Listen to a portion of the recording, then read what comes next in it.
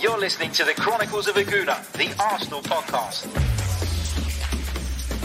I'm Martin Tyler, and you're listening to Harry Symeou.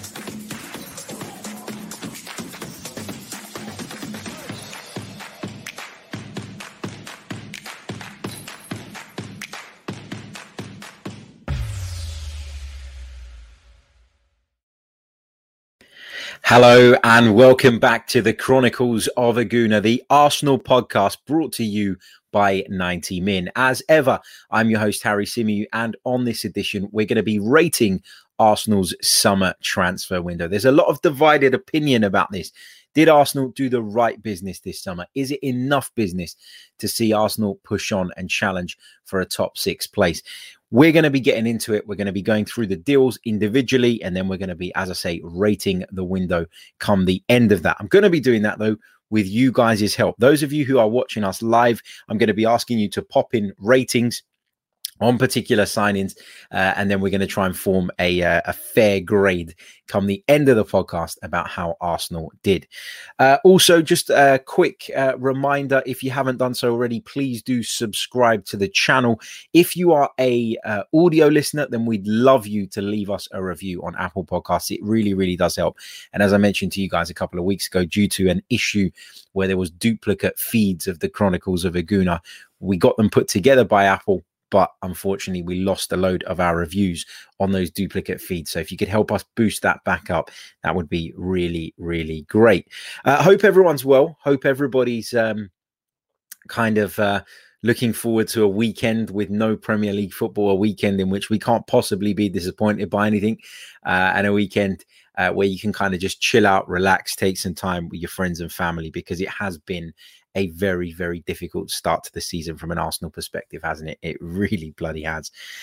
Just a quick reminder as well, before I dive right into it, did a podcast yesterday with former Arsenal goalkeeper Alex Manninger, and that one is dropping later on today. It'll be premiering live on the YouTube channel at 4:15 p.m.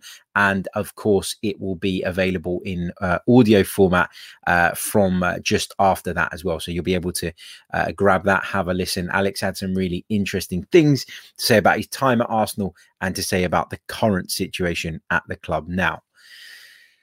I just want to start off when talking about the window, about how fed up and annoying it is, and how fed up I am and how annoying it is and how frustrating it is to listen to the way pundits are talking about Arsenal Football Club at the moment. Look, the start to the season has been unacceptable. Okay, we've lost games that we shouldn't have lost, in the shape of the Brentford fixture, and then we got beaten by Chelsea, who we all thought were going to beat us, before losing to Manchester City.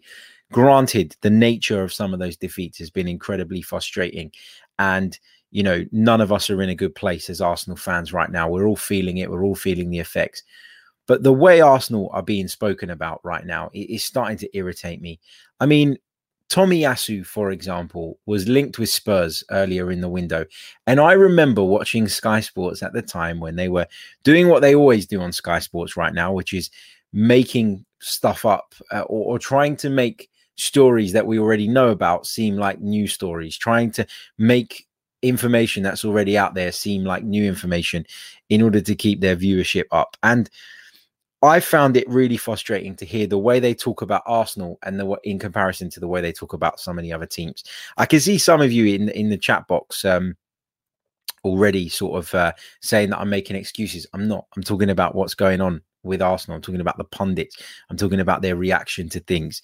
And here we go from Maximus, who commented on another video, I think it was, or on the 90 Min video, about me, about something. It's like, what did you say? Me making excuses is like me being obese, not being able to get any girls, and then wondering why when I don't want to do anything about losing. Mad comparison. Promise you've never had any issues in that department, so don't worry. But going back on track, I found it really frustrating to listen to the way they talk about Arsenal in comparison to other sides.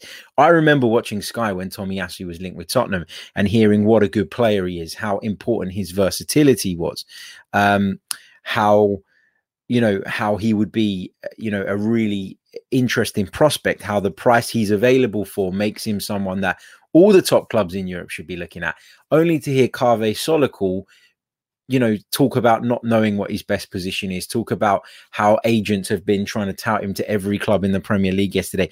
It just feels like with Arsenal, it sells, doesn't it?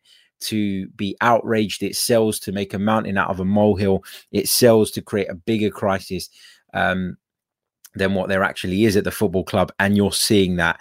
And it's really disappointing and really frustrating. And I actually turned off Sky's coverage yesterday when I heard that, because it was so ridiculous. It's unbelievable. I mean, they're sitting there going, a source has texted me. Who has texted you? Your mate from down the pub who's watched Bologna play once in the last decade? It's madness. These people, they're driving me mad. And I hate the way that Arsenal are always portrayed in the media. It really frustrates me. Yes, we should call things out when they're wrong. Yes, we should discuss the shortcomings, and we should talk about how we can fix them. And, I'm a big believer that there's no point in moaning about problems if you don't bring solutions to the table. So that's why we like having the debates. We like having the discussions. But my God, some of these media companies, they've obviously clocked on that we've got a largely volatile fan base of people who do overreact and who will respond. They realize what a huge football club we are in terms of our following, and they look to cash in on that. Every time an Arsenal-related story comes up, they dig the knife in, they go way too far, and they cross limits that they would never cross when they're talking about Liverpool, when they're talking about Manchester United, when they're talking about Chelsea. So, yeah. It is really frustrating. Right, let's get into what we're actually here to talk about, and that is about Arsenal's transfer window. Now, I was going to sit down this morning and write out all the transfers and then write a couple of bullet points. Next to it, I was thinking about making a graphic to show you guys on the screen, but thankfully Arsenal have done that for me. Arsenal put a post on their website a little bit earlier on, which lists all of the deals, and it makes my job a lot easier here. So let's kick off by looking at the incomings. We'll look at some of the outgoings as well, because that is important. And when determining how successful the transfer window or unsuccessful the transfer window was, it's important for me, I think, to look at both sides of it. So let's kick off with the signings coming in. Nuno Tavares signed from Benfica on July 10th. Now, I think going into the summer, there were a number of positions that we all recognized needed strengthening. Left back was certainly one of them. Left back was a position in which we were made to suffer at the back end of last season as a result of Kieran Tierney's injuries. We know that Kieran Tierney has form for it. We know he has previous when it comes to injuries. And that's not to dig out Kieran Tierney. I'm not having a go at him. I don't want it to sound as though, I'm picking on him. I think he's a great player when fit. I just always worry that he's not fit often enough. And so for me, bringing in a left back was imperative. Now, Arsenal were in a bit of a difficult space here when it comes to the left back signing, because what do? You don't want to go and break the bank necessarily on a left back when you know that Kieran Tierney, every time he's available, is going to be one of the first names on the team sheet. But equally, you don't want to sign someone who's at the back end of his career. Arsenal have done this time and time again. We did it last summer. We've done it in seasons gone by. We've signed players who have been over the hill, who have been, coming to the club essentially for big salaries, and, were never really as impactful as we'd have hoped. So I think Arsenal actually made the right decision in going for someone like Nuno Tavares, who maybe isn't ready just yet to play in the Premier League week in, week out, but certainly has all the raw talent and the ability to get to that point. So Nuno Tavares coming in, I think, was a pretty smart signing. Again, it's not the kind of signing that gets you off your feet. As I said, he is very much a second fiddle, but I think Nuno Tavares coming in was a decent bit of business given the money that we paid for him as well. So I am going to go for, and I'm going to rate each signing out of 10. I'm going to rate this one as a 6 out of 10. I can't give it any more than that because I've not seen enough yet from Tavares to say that he's going to go on and really establish himself in the first team moving forward. But I do think for the money, it was smart. And I do think that when you look at what he's got, in terms of his raw talents, his pace, his physicality, his strength, his engine. I think he brings a lot to the side. So I'm going to go with a 6. Now, get your ratings in, and I'll read out some of those, and we'll go through them, and we'll try and work out what the kind of average is. But yeah, for me, it's a 6 out of 10. Henrik is a little bit more positive about it. He says he's the perfect backup player, and with the money that we spent, he's an 8 out of 10. Akshat says that Tavares' raw should be a coach's dream to work on. What else have we got? Mishane says 6 only, Harry. It is a clear 4 out of 10. I don't think it's a 4 out of 10. How can you say it's a 4 out of 10? You've hardly seen him play. How can you make that judgment? We paid very little money for him, and he's a player with a lot of raw talent. Daniel Da Costa, 6 means average. Agreed. 6 says Junior Gunner, decent squad player. So we're looking around about the 5-6 mark. There's a few of you in the chat that rate it higher, and there are a few of you inevitably that put it lower. So, I think 6 is probably about the medium. John Daly's gone with an 8. He says 8 out of 10 for me. He's also a different kind of left back. Good point. Black and Blanco's gone 6, decent price and decent potential. The Armchair Gooner has gone with a 7.5. Marco Williams has gone a solid 5. I don't know if he's talking about as the transfer window or with Tavares, but those are some of your ratings. So I'm pleased that we got a left back in. I didn't think Sead Kolasinac would be still at the club, which made it even more important for me that we did get a left back in. He's at the club as it stands. Remember, the transfer window in Turkey, though, is still open. And we know that Fenerbahce have an interest in the player. So we could still see Sead Kolasinac leaving the club. But yeah, Tavares, I've gone with a 6. And as you can see from the live chat, there's a variety of ratings ranging from 4, in Mishane's case, up to 8s as well. Moving on, let's talk about Sambi Lokonga. Now, I think Sambi Lokonga has been one of the few bright sparks in Arsenal's early season. You've got to say, I think he looks calm. He looks composed. I think he loves to break the lines with his passing. I talked a lot about him in the lead up to us signing him, and I was very, very keen to see how he would do at the club. I think he's got incredible potential. I think he will go on and be a very, very good player.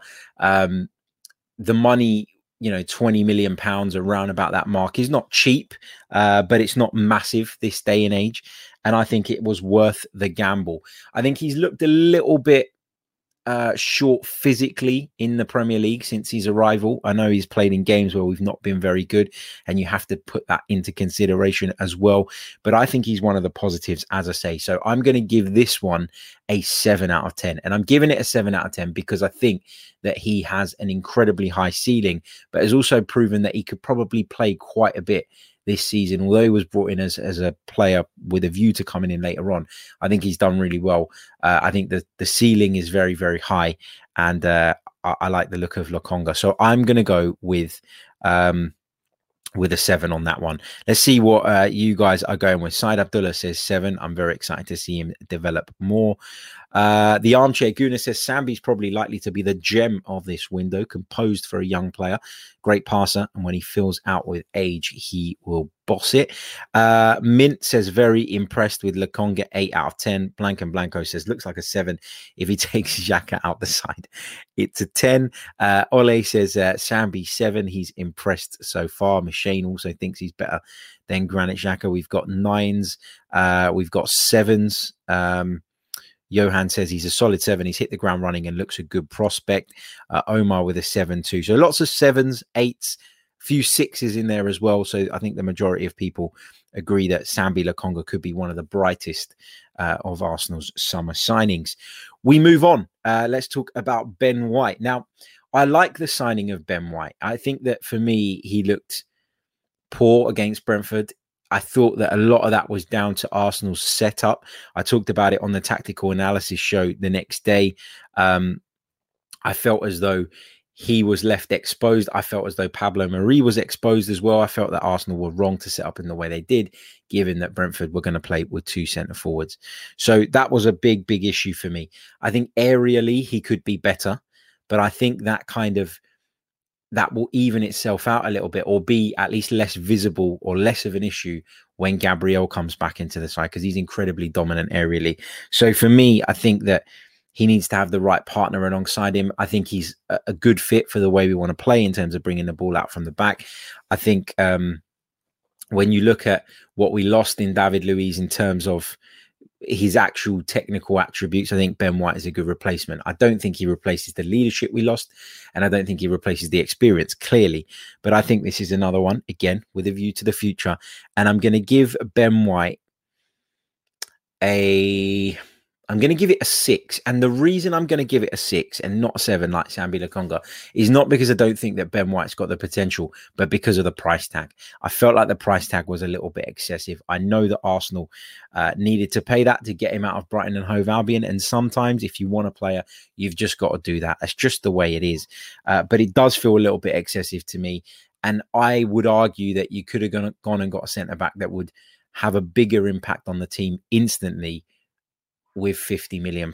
So yes, it's one for the future. Yes, Arsenal are looking, to build for years to come, but I just feel like the price was a little bit OTT. And while it might be a good one for the future at this moment in time, today on the 1st of September, 2021, I can't say that it's any more than a 6 out of 10. That's my view. Some of you in the chat going around the 7.5 mark on that one. I'm not going to read them all out individually because there's too many entries coming in. Junior Gunner's gone with a 4. He says, because we overspent by at least 20 million. I definitely think we overspent slightly on Ben White, but hopefully we're not talking about that in a couple of years' time when he's at the top of his game. Johan has gone with a 5 out of 10. He says he lacks aerially, and there are question marks over his strength as he was bullied by Brentford. A couple of others going with a 4 as well. So lots of people not really that optimistic about this one. Not as optimistic as me, although I'm not at the top of the optimism scale, I got to say, with this one. Moving on, let's talk about Martin Odegaard. I think this is a good signing. I think for £30 million or around about that mark, I think this was an absolute steal. I think Martin Odegaard came to the club at the back end of last season and showed glimpses of what a good player he can be. I think we really do lack technical security in our midfield. I'm not saying he's going to play there every week, but I think Mikel Arteta's idea of dropping him a little bit deeper like he did against Man City could be something that you see again in the season. And again, I'm not saying it's the right move. I'm not saying it's the right call. Time will tell. But I wouldn't be surprised if Martin Odegaard is given those slightly different roles in certain games to get that little bit deeper, to get on the ball. And as I say, give us that technical security and ball progression from a deeper area. I think for me, he's a player that has clear talent. And as someone mentioned in the chat, he's a player who just needs somewhere to call home. I think that's a really good point. I think at £30 million, when you think about some of the other deals that have been done in the Premier League and you think about some of the money we've spent on players previously, I don't think 30 million is excessive for him. Remember, you're trying to prize him away from Real Madrid, who had a bid rejected yesterday of over 200 million euros. In their pursuit of Kylian Mbappe. So it's clear that Real Madrid, although people were painting this picture of them as being completely skint, completely broke and on their knees financially, that wasn't actually the case, was it? Because they're still doing business. Well, up until the window closed, they were still doing business and trying to do even bigger business. So I think this one, Odegaard, I'm going to give it a 7 as well. I said to you guys at the beginning of the transfer window that I felt that Arsenal would make a move for Martin Odegaard as long as there was a possibility of that happening. They had to wait a little bit longer than maybe they'd have liked, but they got the deal done in the end. And I think he adds to this squad. So yeah, I'm a fan of that one. So I'll go with a 7 on Martin Odegaard. Again, I know a lot of you don't agree with that. Some of you say he's not good enough. Inter says, go call Getafe home. He's not good enough. Incredibly harsh comment there, but that's how people are feeling. Moving on to Aaron Ramsdale, again, similarly to the Ben White signing, I think it was a decent signing. I can understand why we made it, but I do feel like we overpaid. Because we overpaid, and because of the fact we've spent such a big amount of money on Aaron Ramsdale for him to essentially be the second choice goalkeeper at the moment, it feels like we could have used those funds better. I genuinely do believe that. That's not to say I'm not going to back him, that I'm not going to support him. But this one, I'm going to give it a 4 out of 10 just because I can't understand why you would spend that amount of money on a goalkeeper who isn't going to play right away.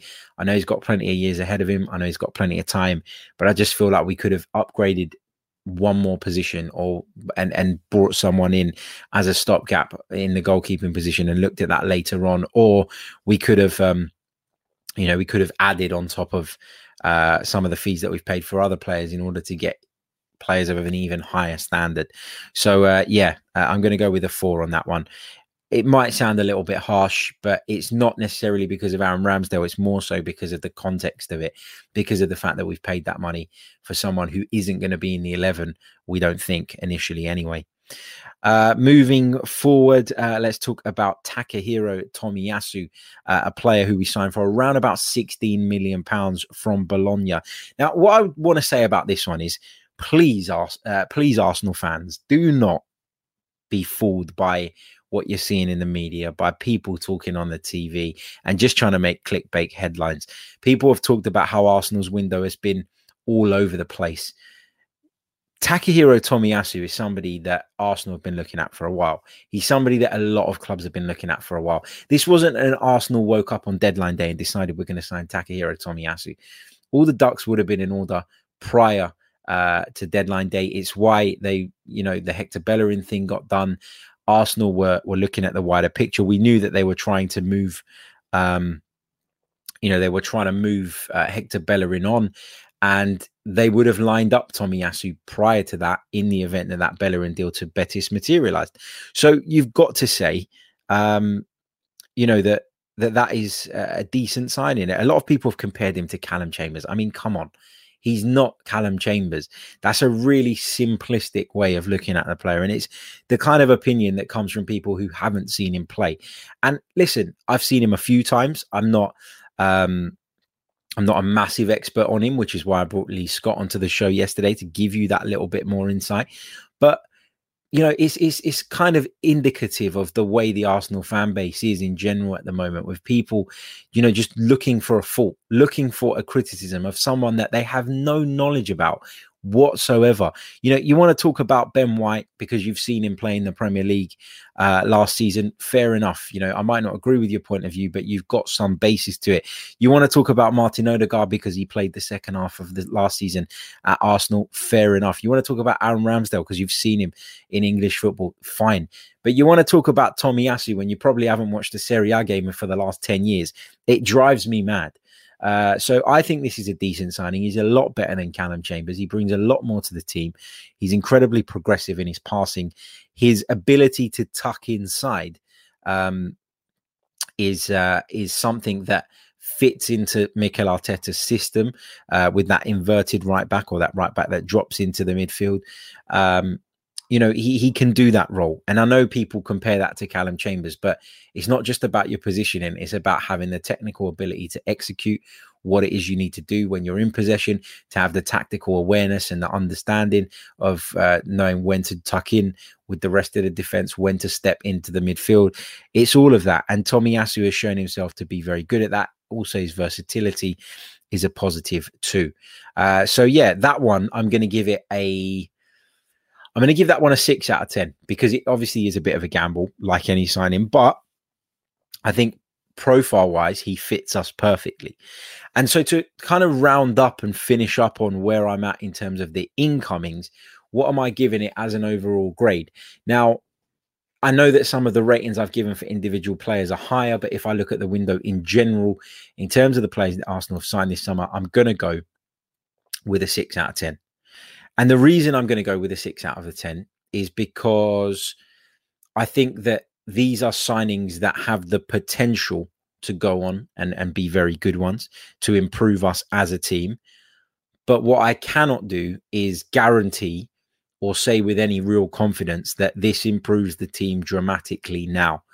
It improves the squad. It improves the depth of the squad. I think the depth was an issue last season because of how many players we had missing for various reasons.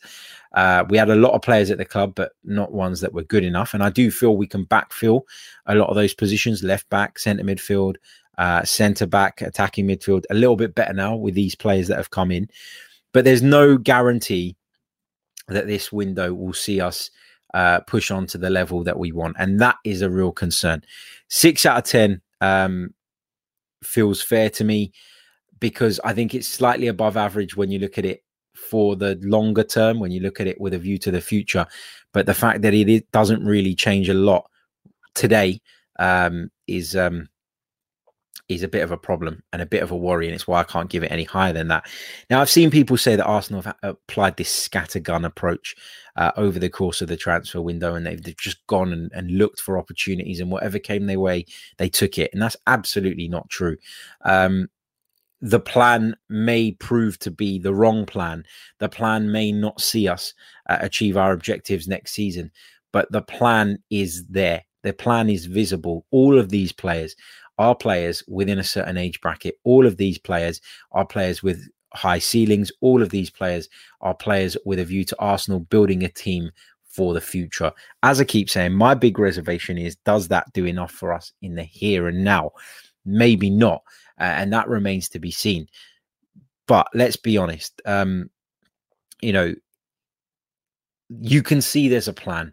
And after years and years and years of saying that Arsenal don't have a plan, that we sign pensioners, that we sign players who are in the twilights of their careers, who simply come here for the paycheck, how can we now, when we see them completely flip that transfer policy into something more like what we all feel is the right way to go, something that will allow us to, hopefully, if these players do develop in the way they're expected to, close the gap on the bigger sides without spending the money that they spend, because we simply can't do that.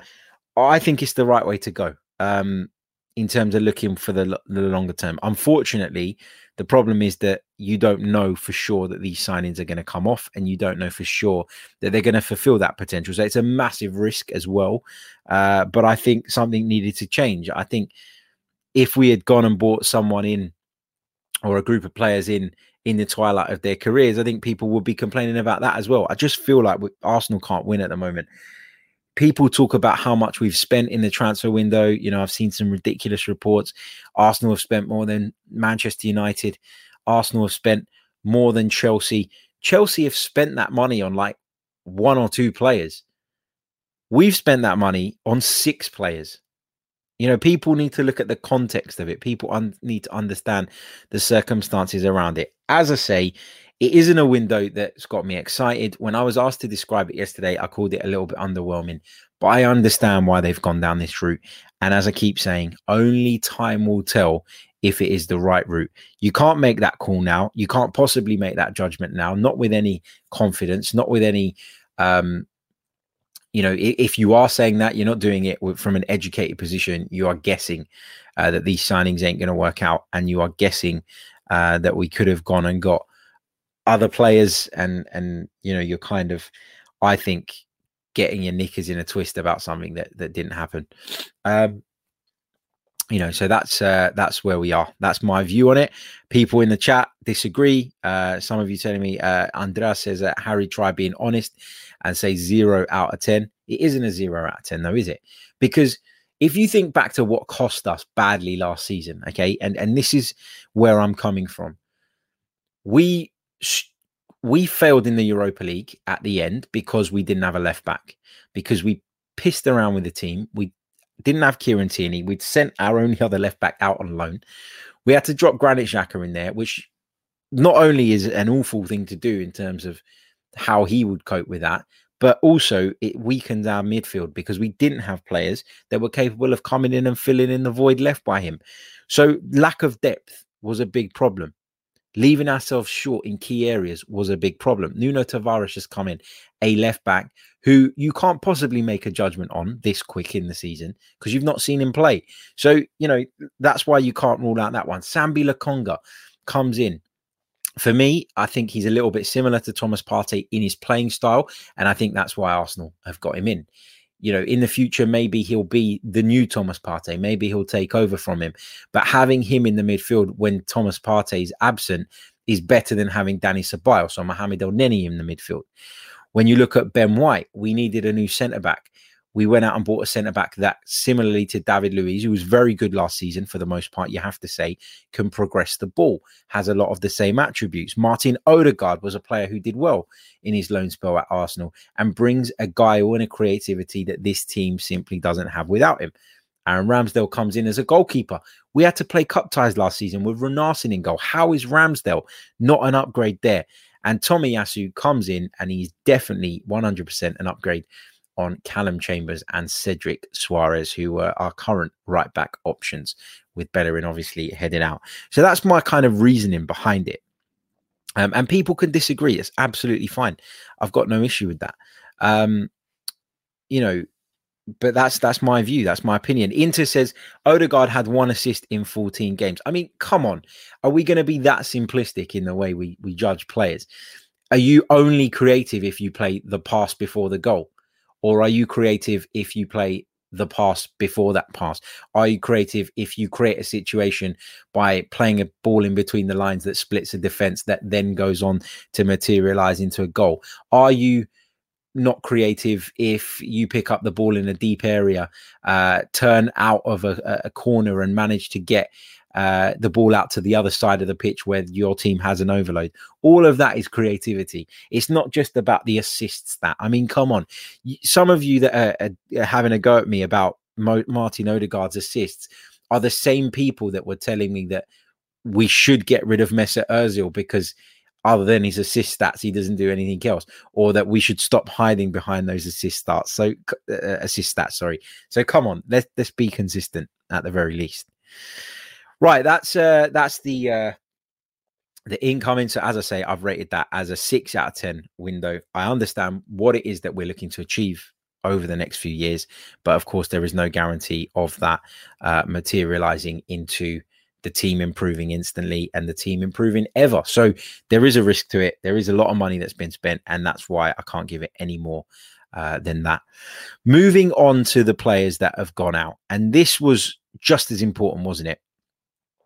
In terms of Arsenal's business this summer. And we've moved a lot of players on. Dani Ceballos obviously returned to Real Madrid on loan. Matt Ryan returned to Brighton on loan. He's since joined Real Sociedad. David Luiz left the club with his contract expiring. Konstantinos Mavropanos has rejoined Stuttgart in Germany. He will go there. He is there on loan, but there is an obligation to buy in that contract. So it's technically an option to buy, but it's an option to buy that turns into an obligation if certain triggers are met. And from what I understand, we reported it at the time of the deal going through, those triggers are very low, and those triggers will certainly be met for that deal to become permanent. Matteo Guendouzi's joined Marseille in a very similarly structured deal. Option to buy, but it does have those triggers in that will turn it into a permanent deal. So Matteo Guendouzi is more than likely going to end up joining Marseille on a permanent deal. William Saliba's also gone there. A lot of division around this one, a lot of uproar about this one. I don't really know what to make of this because I don't really know what went on behind the scenes. For me, that's where I'm at with this one. I think if he goes there and has a good season, great, bring him back, have a look at him there. I just worry that the damage, as I said before, between him and Mikel Arteta was already done last season. I don't really know how we recover from that.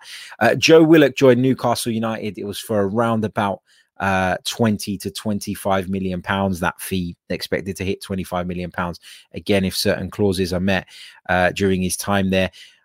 A good bit of business for me. I think we needed to raise some cash. I think he was one of the few sellable assets that we did have that you could command that sort of money for anyway. Lucas Torreira's gone to Fiorentina on loan. Another loan deal.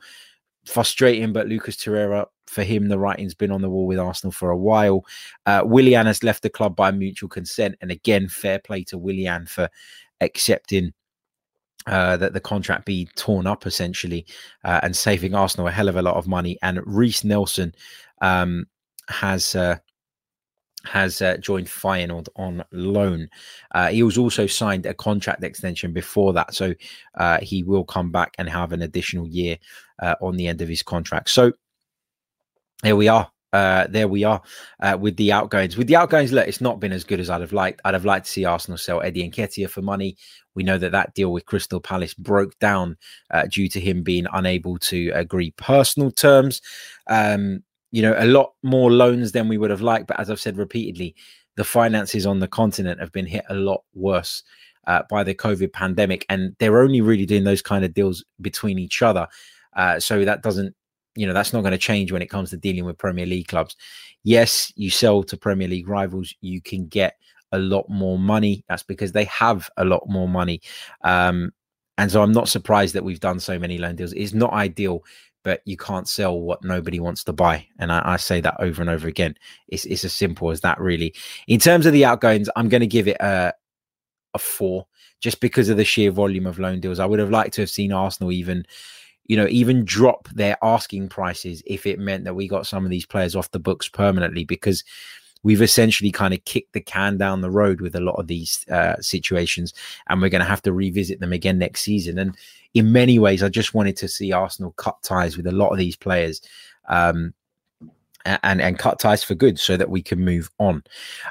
Just a quick one. I just want to pick up this comment from Miss Shane, because this is the kind of thing that is going around at the moment that is just is causing this kind of, here we go. Michane says, Ryan was available for free, but hey, Arsenal had money to waste. Michane, Matt Ryan made it abundantly clear that, he spoke to Arsenal. Arsenal were more interested in a homegrown goalkeeper, but also Matt Ryan wanted some more guarantees around playing time. He's actually said that. He said that Arsenal did indicate they were looking for a homegrown goalkeeper, but also they couldn't guarantee him the playing time he wanted. He has now gone to Real Sociedad to play as the number 1, which makes perfect sense. He's played in Spain before. So why wouldn't that be attractive to Matt Ryan? And also, again, let's kind of wait and see how these signings work out before we get onto them too much. I've expressed my concerns about it, but Matt Ryan, without Arsenal being in Europe, was going to get very little game time. And so you can understand why maybe he wasn't necessarily 100% set, and why the club couldn't meet his expectations, and also felt for other reasons that actually going with a homegrown goalkeeper was better. Anwesh says Iniesta had 3 to 4 assists per season. Was he not world class? I won't judge any signing until Christmas. I'll give them a fair chance. I'll give a fair chance to every new signing to impress. Can't sign a top player without UCL. Good point. Let's see what else we've got here in the chat box. Cywalder says, why not let the truth get in the way? Why let the truth, get in the way of a good bit of irrational hyperbole? Good one. Love that. Right. So those are the departures. And as I say, I can't give it a 5. I'll have to give it a 4. Did I say I'll give it a 4? Yeah, I'm going to, even if I didn't, I'm changing my mind. I'm going with a 4 because I feel like we didn't do enough to cut ties with some of these players. We didn't lower our expectations and our asking prices enough to cut our ties with some of these players who have been collecting big salaries and have been a problem for us for a couple of seasons. So, yeah, that's where I'm at on that. Another element of the transfer window, though, that people quite often overlook is the new contracts that we've handed out to people. And I think we've done quite well in this department. Obviously, over the summer, Kieran Tierney has signed a new long-term deal, as has Emil Smith-Rowe. Both positive signings, in my opinion. So you've got to give Arsenal credit there. Arthur Okonkwo signed a new contract too. A lot of people were positive about that until they saw him in a couple of the friendlies, but I'm not going to judge him on that, I've got to say. So I think overall, you got to give an 8. When it comes to the new contracts, I think we've tied down some really, really good talents. We tied down some other really good talents in the months prior to that as well. So fair play to Arsenal in that department. I think they've done a good job of that, you've got to say. Right, that rounds up Arsenal's transfer window. So overall, when I take into consideration the incomings, which I gave a 6 out of 10, and then I look at the outgoings, which I gave a 4 out of 10, the middle, and the average is the 5 out of 10. So that is where I'm at on Arsenal's transfer window. I'm grading it as a 5 out of 10, taking into consideration the players we signed, the players we let go, and the players we've tied down to new contracts. I know some of you will probably add in there the players that we that we failed to sell, and maybe that could be, maybe that could be part of it as well. But for me, that's how I'm going to rank it. So 5 out of 10 for the summer window. And, as I've said before, you can't really judge a transfer window until the following summer when you've seen how those players have got on. In this case, you might not even be able to judge this window fully until the summer after that, because a lot of these players are still developing. A lot of these players are still pushing on, and looking to get to the level that we need them to be at. So yeah, that's where I'm at. 5 out of 10 overall ranking of this summer transfer window. Right, let's take some of your questions in the live chat before we wrap up this edition of the podcast. I'm just going to take 3 or 4 questions. And remember, we'll be back later on with the Alex Manninger interview. So looking forward to that. Looking forward to sharing it with you guys and getting your feedback and comments on what Alex had to say. While you do that, just a quick reminder, make sure if you haven't already that you have hit the like button. Make sure you are subscribed to the channel if you are new. We currently have, watching us live on YouTube right now, over 500 of you, but we only have 87 likes on the board. Come on, guys. Let's get that up to 150 or thereabouts as soon as possible. It really does help. If you want to go one further by becoming a member, you can do so by clicking on the link in the description, or you can do it by clicking the join button. Don't forget, this podcast is brought to you by manscaped.com. So for all your male grooming needs, head over to their website. And if you enter our discount code, which is rolling across the bottom of the screen, 90min20, you shall receive free shipping as well as 20% off of your order. Right, let's go over to the questions then. Let's take some of your questions from the live chat box. Inter says, so is that saying Arteta needs another season to prove he's not good enough? No, who said that? Nobody said that. Mikel Arteta is under immense pressure this season. I said that I'm at the point where I don't even think he's the right man anymore, where I do worry that he is incapable of turning this around. So where you've got that from, I don't know. I've not said that. And this is where people need to stop trying to second guess and read between the lines of what I'm saying and actually just take it for what it is on face value. Mikel Arteta is under incredible pressure. He was under incredible pressure before this season started. He started the season poorly, and now, in my opinion, he's got a few games to turn it around. And, if he was sacked now, I wouldn't have any complaints, because I think you could make the case that he deserves it. But I do think he'll get a few more games, and I think we're going to have to kind of reassess where we're at then. That doesn't mean to say that all of these signings are bad just because Mikel Arteta is falling short in other areas, because you could have another manager come in, develop these players and take them on to a really high level. So it's nothing to do with the Arteta's future. Some of these signings, that they will determine how his future goes, but I won't judge those players on Mikel Arteta, is what I'm trying to say. Miss Shane says, do you agree Edu and Arteta must be sacked? If things continue in the way they are, then yes, because they're both responsible for where we're at. Saeed Abdullah says, Harry, why did the club not bring in a right back with similar qualities to Kieran Tierney? Because I don't think that's where I don't think that's how Mikel Arteta wants to play. And one of the criticisms we've had of Mikel Arteta is we've not really understood the way in which he wants to play. But one of the few things that is very clear is that he wants his right back to do a very specific role. And that role involves tucking in, becoming part of a 3 when Kieran Tierney bombs forward, and stepping into the midfield and into an inverted position. And that is why he's gone for Tomiyasu, because he fits that bill quite perfectly. So that's where I'm at. With the right back thing. That's why he's gone for Tomiyasu, in my opinion. I think in years gone by, we never found the right balance because we did have both fullbacks bombing on all of the time. It's why Bellerin got exposed time and time again. It's why people turned on him, criticized him. For me, I think that, it's the right type of signing for what Mikel Arteta wants to do. Now, you can have your opinion on whether that's the right way of going about it, but in terms of what he's doing, at least you can see there's a plan, and at least you can see that he's bringing in players that fit into what he wants to do. Armchair Guna says, who says Tomiyasu can't get forward? Who's even watched him play? He can get forward, and he's very progressive in his passing. Lee Scott alluded to that on the show we did yesterday. If you haven't seen it, check it out. Did a bit of a player profile on Tomiyasu. So it does give, he does give us options, but also has the attributes to play in the way that Mikel clearly wants to play. Let's see what else we've got in terms of your questions. Dellinger says, brilliant window, Harry, considering the pandemic.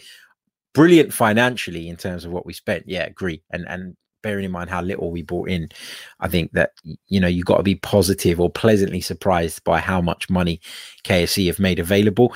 He says, I think you should rate this window relative to what other clubs have done and not what you want to do.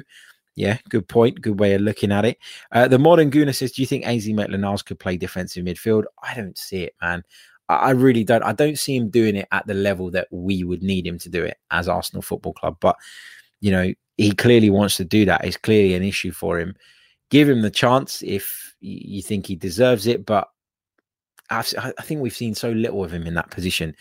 We couldn't possibly tell. And based on what we have seen, though, I'm leaning towards the no, he can't side. I don't think I'd rather have him in defensive midfield than Lokonga or than Xhaka or than Partey.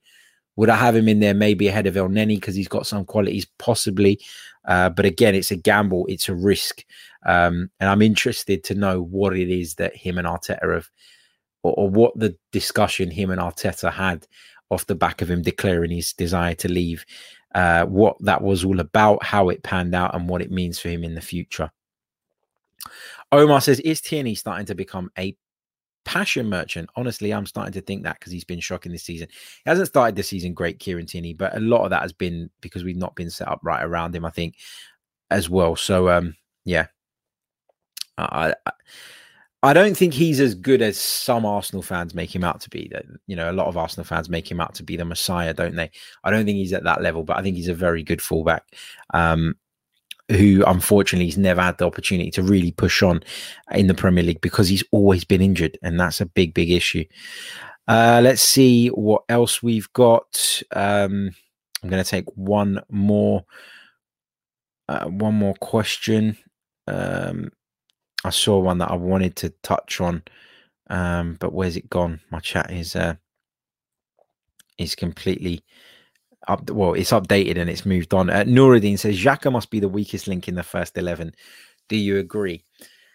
I don't know. I think that's a bit harsh to say, but you guys probably predicted I'd say that because I'm one of the few people that doesn't think he's as bad as people make out. I think when he loses his head like he did at Man City, then he is a massive weakness. But in terms of his ability, I think he's only a weakness and only the weakest link if we're going to continue to press really high up the pitch. In which case, if that was Mikel's plan all along, you shouldn't have kept him. You shouldn't have kept him. If you were going to ask him to do that, if you were going to ask him to sit in front of the back four like he did last season, marshal that position, drop into left back when Tierney bombs forward, then fine. I think he's quite suited to that role. And I think it's why he had one of his better seasons last time out. But I do not think he is cut out for pressing teams high up the pitch. And if you're going to continue to ask him to do that, then we're going to be continually talking about how bad he is and what a weak link he is. And just to kind of to finish up on the transfer window, I wanted to share with you guys what the lineup looks a little bit more like now, and with people coming back, etc., this is a little bit more like the team that Mikel Arteta is going to be able to work with.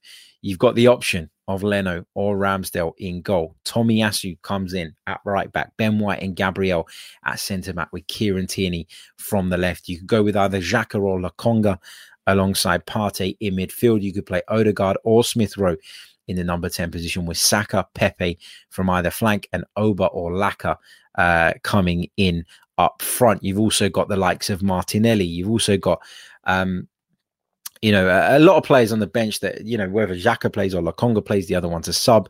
You've got Tavares available. You've got a decent goalkeeper in Aaron Ramsdale you can call upon from the bench. So we have got more depth. We have got a better side with these players coming in. The only concern is when are we going to have all these players available? You'd hope that after the international break, we'll be in a much better position in that sense. But you got to think, if I look at this team now, okay, let's say that the first team of that back four that we expect Arsenal to move forward with, which includes Tierney, Gabriel, White and Tomiyasu, Mikel's only had one of those available to him in the last couple of games. That's Kieran Tierney. Gabriel has been unavailable all season thus far. Ben White played the game against Brentford, then picked up COVID, incredibly unfortunate. And now we finally resolved the right back situation with Tomiyasu. So 3 of your back 4 are different. You move into the midfield, we've been without Thomas Partey, our best midfielder, by about a country mile. So Thomas Partey comes in. One half of that duo makes a big, big difference. Odegaard comes in to play maybe instead of Smith Rowe, maybe alongside him. I think that's an upgrade, gives us another option as well. And then, you know, we've been without Aubameyang and Lacazette right at the start of the season, and we've got Oba back. Laka is back now too in the Premier League. I know he came on as a sub at Man City, but he was missing the game against Chelsea. So you look at it now and you think that it does look a lot better. It does look a lot more positive. But now that those players are available, given the poor start, you cannot afford to drop points against Norwich. I think you've got to take maximum points from Norwich and Burnley. I think that's so important. I think a win in the North London derby would also help Mikel Arteta hugely in terms of buying himself a little bit more time. That is a squad and a side that is good enough to compete for the top 6. The problem has been that we've not always had those players available, and we don't have a good enough manager to cope with those losses. We don't have a manager who has been smart enough to accommodate for that, and that's a big issue. Look, Mikel Arteta's got a big job to do, and if he doesn't turn it around after the international break, he's got to go. Simple as that. But I do think, for all the criticism that's gone his way, and rightly so, we cannot overlook the fact that a lot of these players have been missing. Somebody said it on TV a little while ago that almost when you're in this position where you're looking to do a lot of business over the summer, whether that be with squad players or, you know, first team players, you don't really know what your squad is going to be until September 1st. And that can be quite difficult. It can be quite difficult to prep for a season with uncertainty around a lot of players. It can be quite difficult to start the campaign with those situations hanging over your head. But now the window is shut, you'd hope that Arsenal can get a little bit more stability now. Now that the COVID stuff seems to have subsided, fingers crossed, touch wood, we can move forward. But that is a significantly better side to the one that's been available to us so far. And therefore, there is very little room for excuses moving forward. But we shall see. Right, I am going to catch you all a little bit later on. Don't forget, tune in 4:15 p.m. right here on the YouTube channel, premiere of the interview with Alex Manninger. Those of you of around my age bracket will remember him as a bit of a cult hero. If you're a little bit younger, you probably won't. But look up Alex Manninger on YouTube. I'm sure you'll be pleasantly surprised. Also, don't forget to hit that like button if you haven't done so already. Make sure you subscribe to the channel if you're new. If you wish to become a member, you can do so by clicking on either the link in the description or the join button. Over 500 of you watching us live right now. Still only 137 likes on the board, though. Come on, let's get that up to over 150 by the time the outro rolls. Thank you all for tuning in. Thank you for your input in the chat box. Thank you to those of you listening via the audio platforms.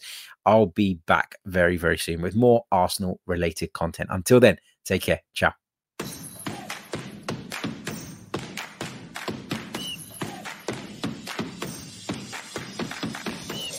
You're listening to the Chronicles of Aguna, the Arsenal podcast. I'm Martin Tyler, and you're listening to Harry Symeou.